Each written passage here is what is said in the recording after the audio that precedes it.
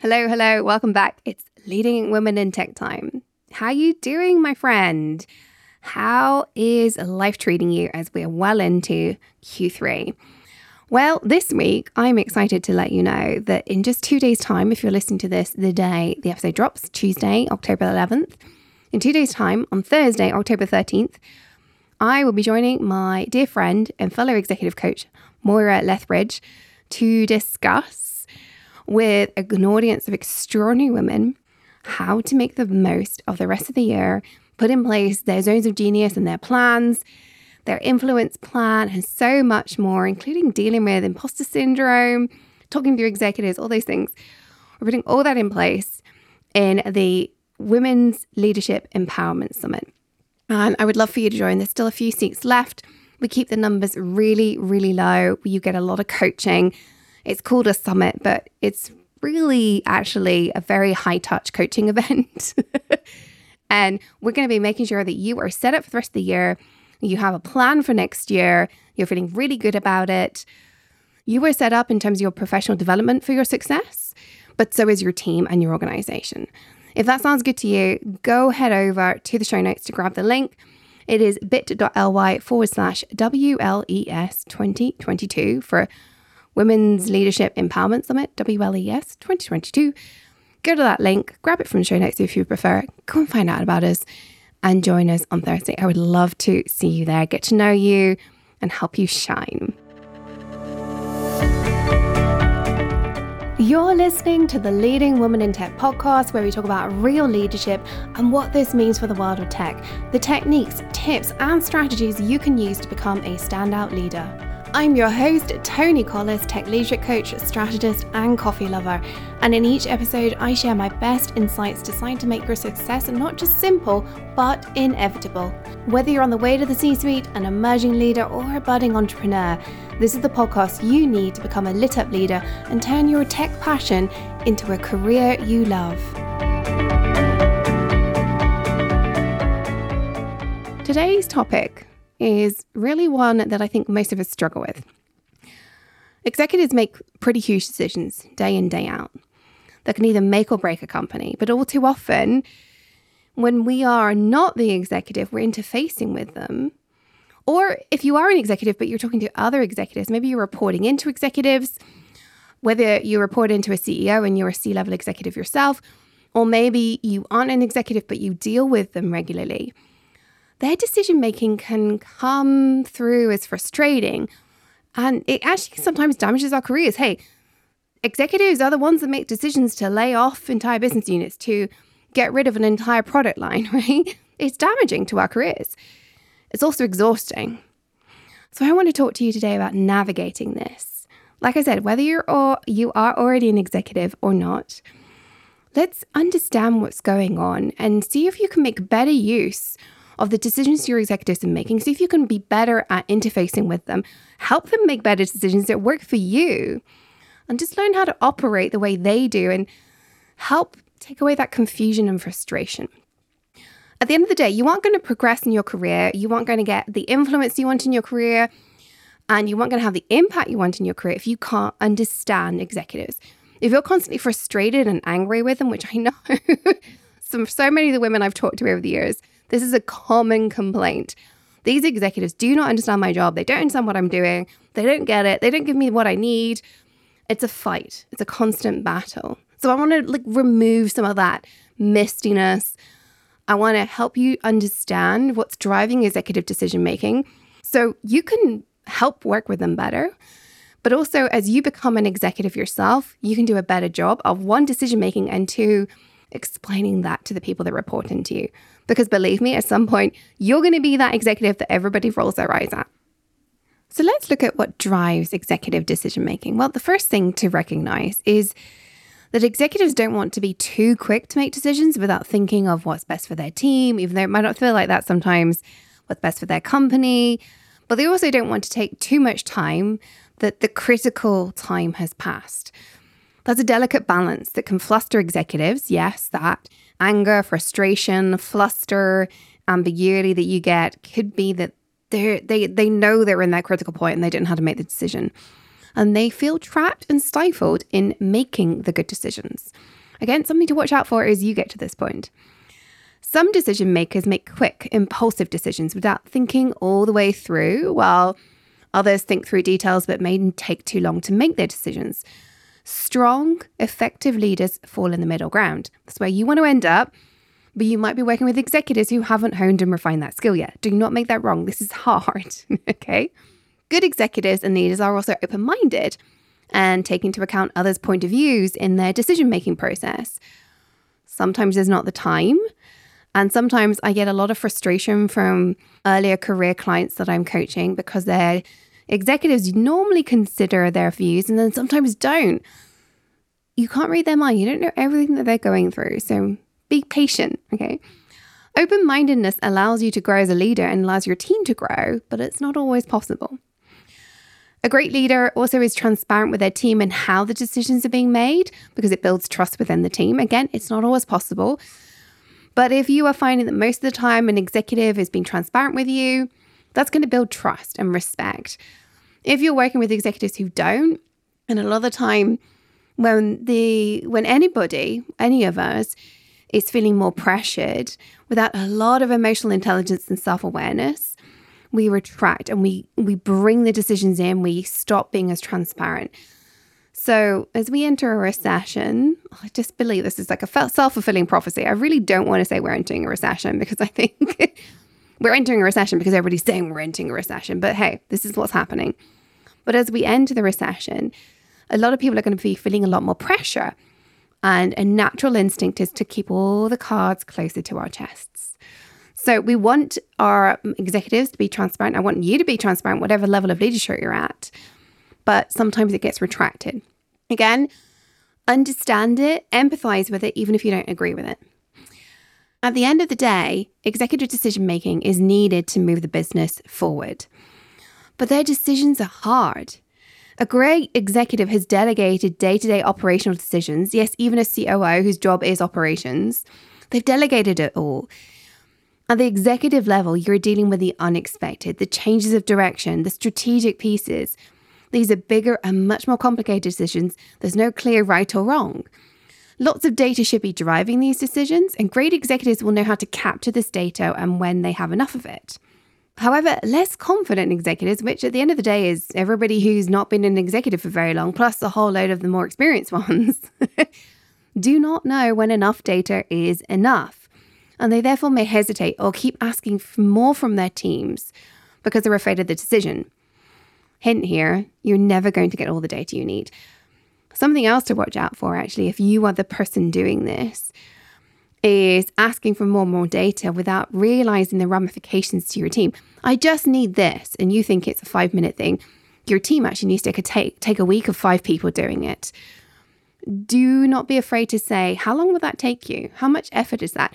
You might be thinking it's a 5-minute thing, but the cost of the business is not worth it in terms of how much it's going to improve your decision making. Just gonna flag that one up there. Also, if you get one of these requests and you think to yourself, oh, that's a lot of work, you should flag that up. You should just say, just so you're aware, that's going to take me a week to get to you. It's going to use 3 of my staff. I just want you to be aware that that's what that's going to take to get you that data. Is that okay? You might be surprised that they're like, oh, no, actually. The less confident executive, in fact, the less confident leader in general, when we're hesitating, we want this data to make us feel better because we're afraid of the decision. We will ask these questions without fully thinking through the ramifications of the impact of our question. So just provide that insight in a kind and calm and useful manner. Some are also scared of getting the decision wrong, and rightly so. These decisions are often so big that they can make or break an organization. The key for an executive is building that expertise and confidence, and alongside that, having good exit strategies for whatever decisions you make. Because there is no right or wrong answer. You've got to take the decision and see how it plays out. So having a good exit strategy is a great way for an executive to ride out the waves that are coming. However, a lot of executives fail to make decisions or seem to contradict their decisions when these two things aren't in place, right? When they are scared, but they haven't got the expertise or confidence and they haven't got exit strategies, they fail to make a decision or they contradict themselves, right? I've had bosses like this who they'll tell me something one week and tell us that's the direction we're heading in. And then literally like a week later, this has happened. A week later, we've pivoted the entire strategy of the business. And you think to yourself, whoa, where did that come from? A lack of confidence and exit strategies. It's incredibly frustrating and even toxic for those around us. So whenever you are finding yourself working with an executive who's struggling with decision making, turn your empathy up. How can you work with that executive to help them see more of the big picture around them?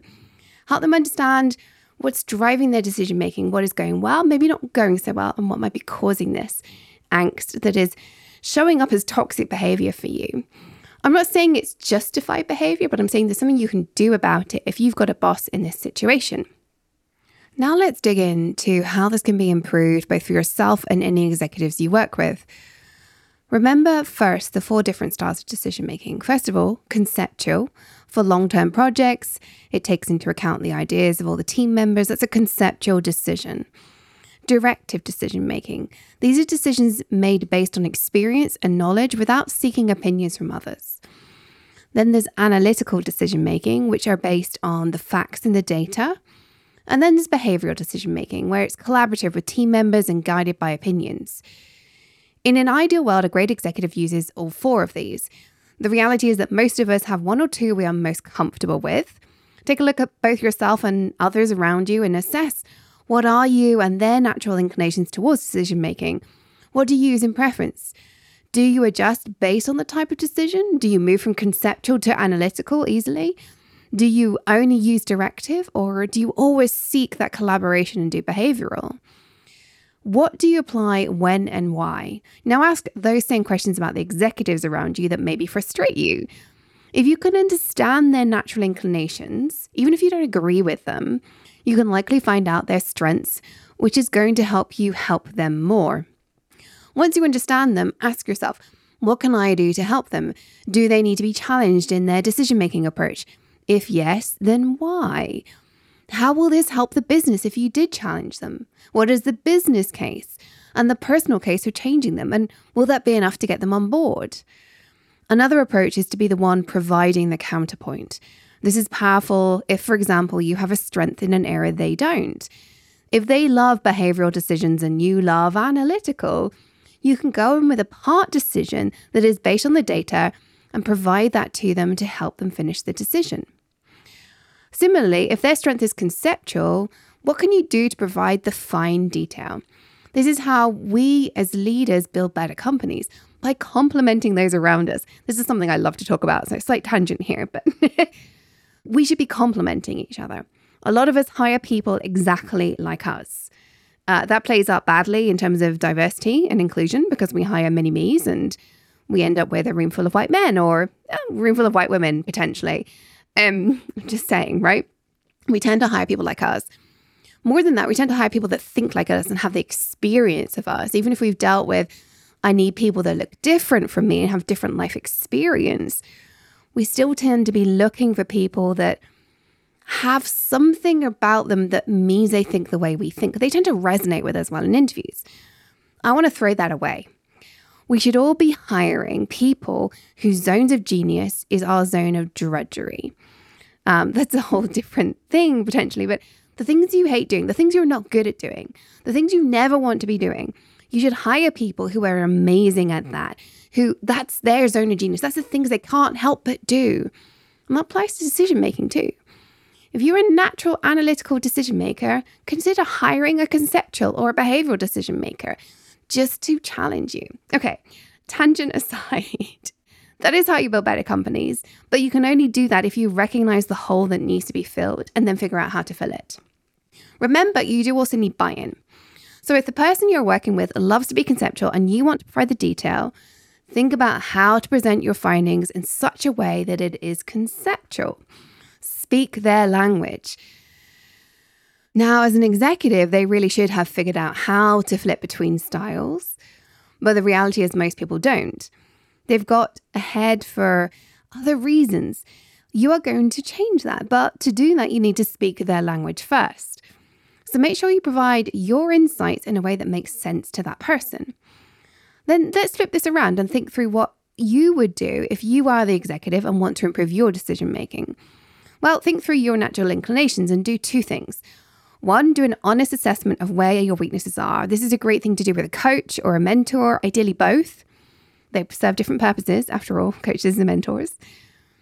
Then put in place an action plan to strengthen in your weak areas. Then secondly, I want you to work on backfilling your weak areas with people you have that as their strength. You still need to strengthen your weak areas. You can't just backfill because it's likely it's always going to be a weak area for you. Unless you suddenly find a new passion and you spend a lot of hours doing it, it's unlikely that's a good use of your time. You need to strengthen it because you will be better equipped to better use the people that have that strength if you've built some of those skills yourself. We all have weak areas. Don't make it wrong to get support in your weakest areas. But be aware you need some basic knowledge and understanding in order to use the people around you most effectively.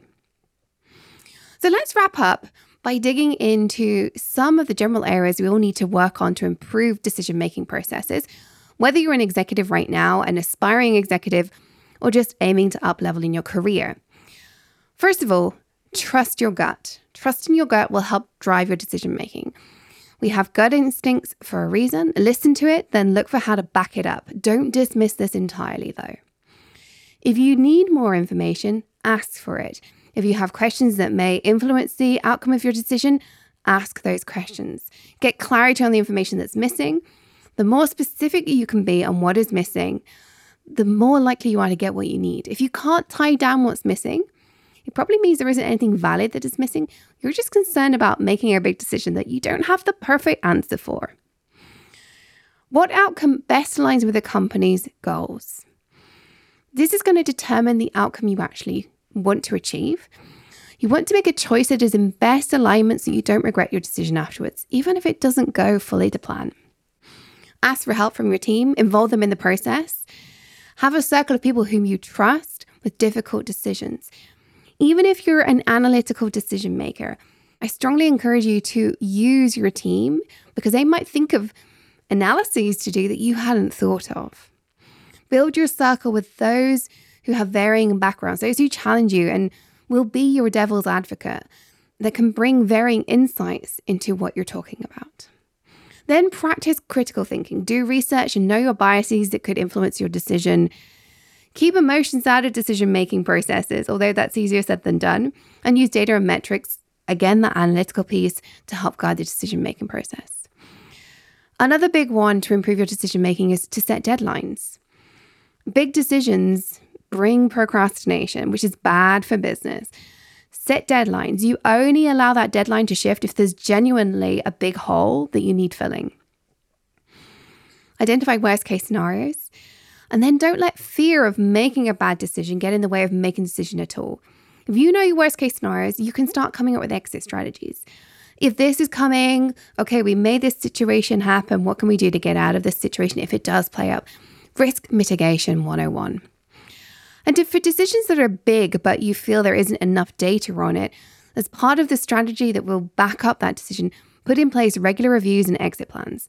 That way, as you get new data and new information, you'll be able to exit if needed. This actually happens when we do strategy rehearsal as well. We kind of put in place, like what would happen if we did this? And then you anticipate more of the scary moments. You can mitigate them before they happen. You can pivot before they happen. But trust that your check-in and pivot plan is good because you wrote it at the time that you're implementing your decision.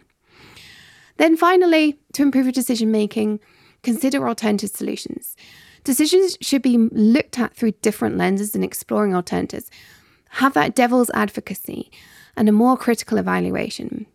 This is why, whatever stage of your career you're at, you want to surround yourself with people who are going to challenge you, who can do it respectfully, yes, but will challenge you.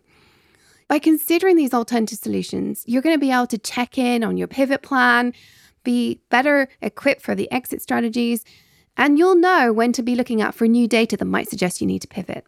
So let me summarize a little bit what we've discussed here today. First of all, the real reason I want you to have a think about how to better navigate decision-making with executives is whether you're an executive yourself or you're just working with executives or you're just frustrated by them. Including if you're an executive, you might still be frustrated by other executives.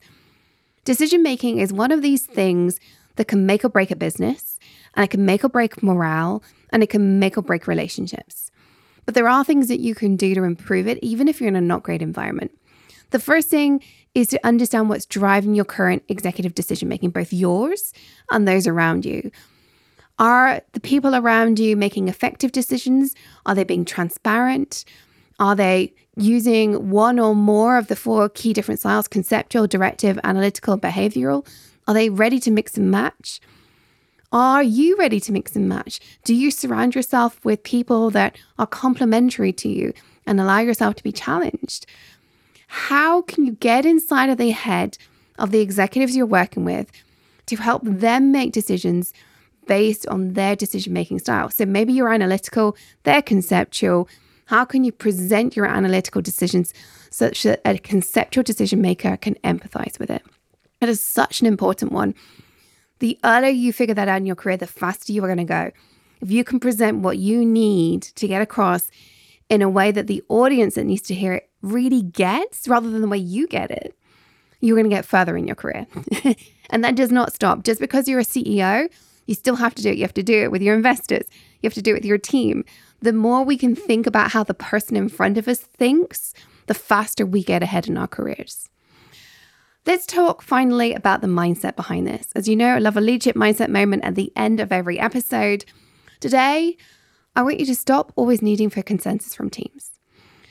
Many of the women I work with are consensus-driven collaborative decision makers. It's one of the things that on average, and I'm being very generic here, on average is one of the things that makes us different from our male colleagues. Women in general tend to be more collaborative. Whether that's nature or nurture, it's kind of irrelevant. It is just a thing. You might not be. Do not worry if that's not true. But one of the things I know that many of my clients struggle with is they've got a long way by being collaborative. They've built a lot of trust. They avoid conflict as a result. And they've built a lot of confidence and comfort. Here's the thing. It's not a democracy, my love. Yes, consensus is appropriate in some situations. And it can avoid conflict. And so we often find it more comfortable. But discussions can go round and round, prolonging the decision-making process. And sometimes your teams just do not get why a decision needs to be made the right way. You need to say, thank you for your input. However, we're doing this. Don't use it very often. You don't need to.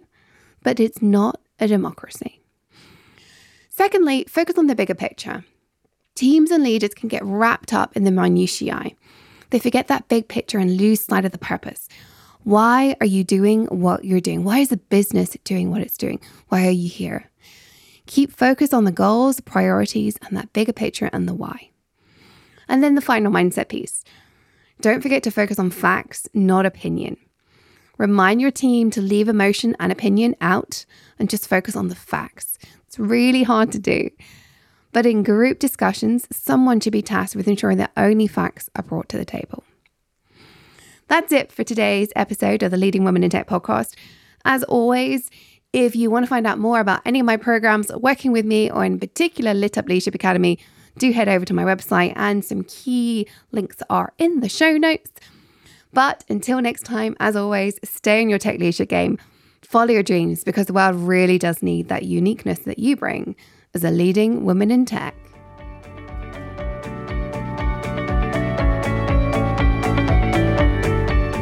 If you enjoyed listening to this podcast, check out how to get more of my help and some free resources. It's where I take what I talk about in this podcast and really help you apply it. Hop on over to tonycollis.com and check out Work with Tony and free resources in the menu bar. Until next time, this was Tony Collis on the Leading Women in Tech podcast.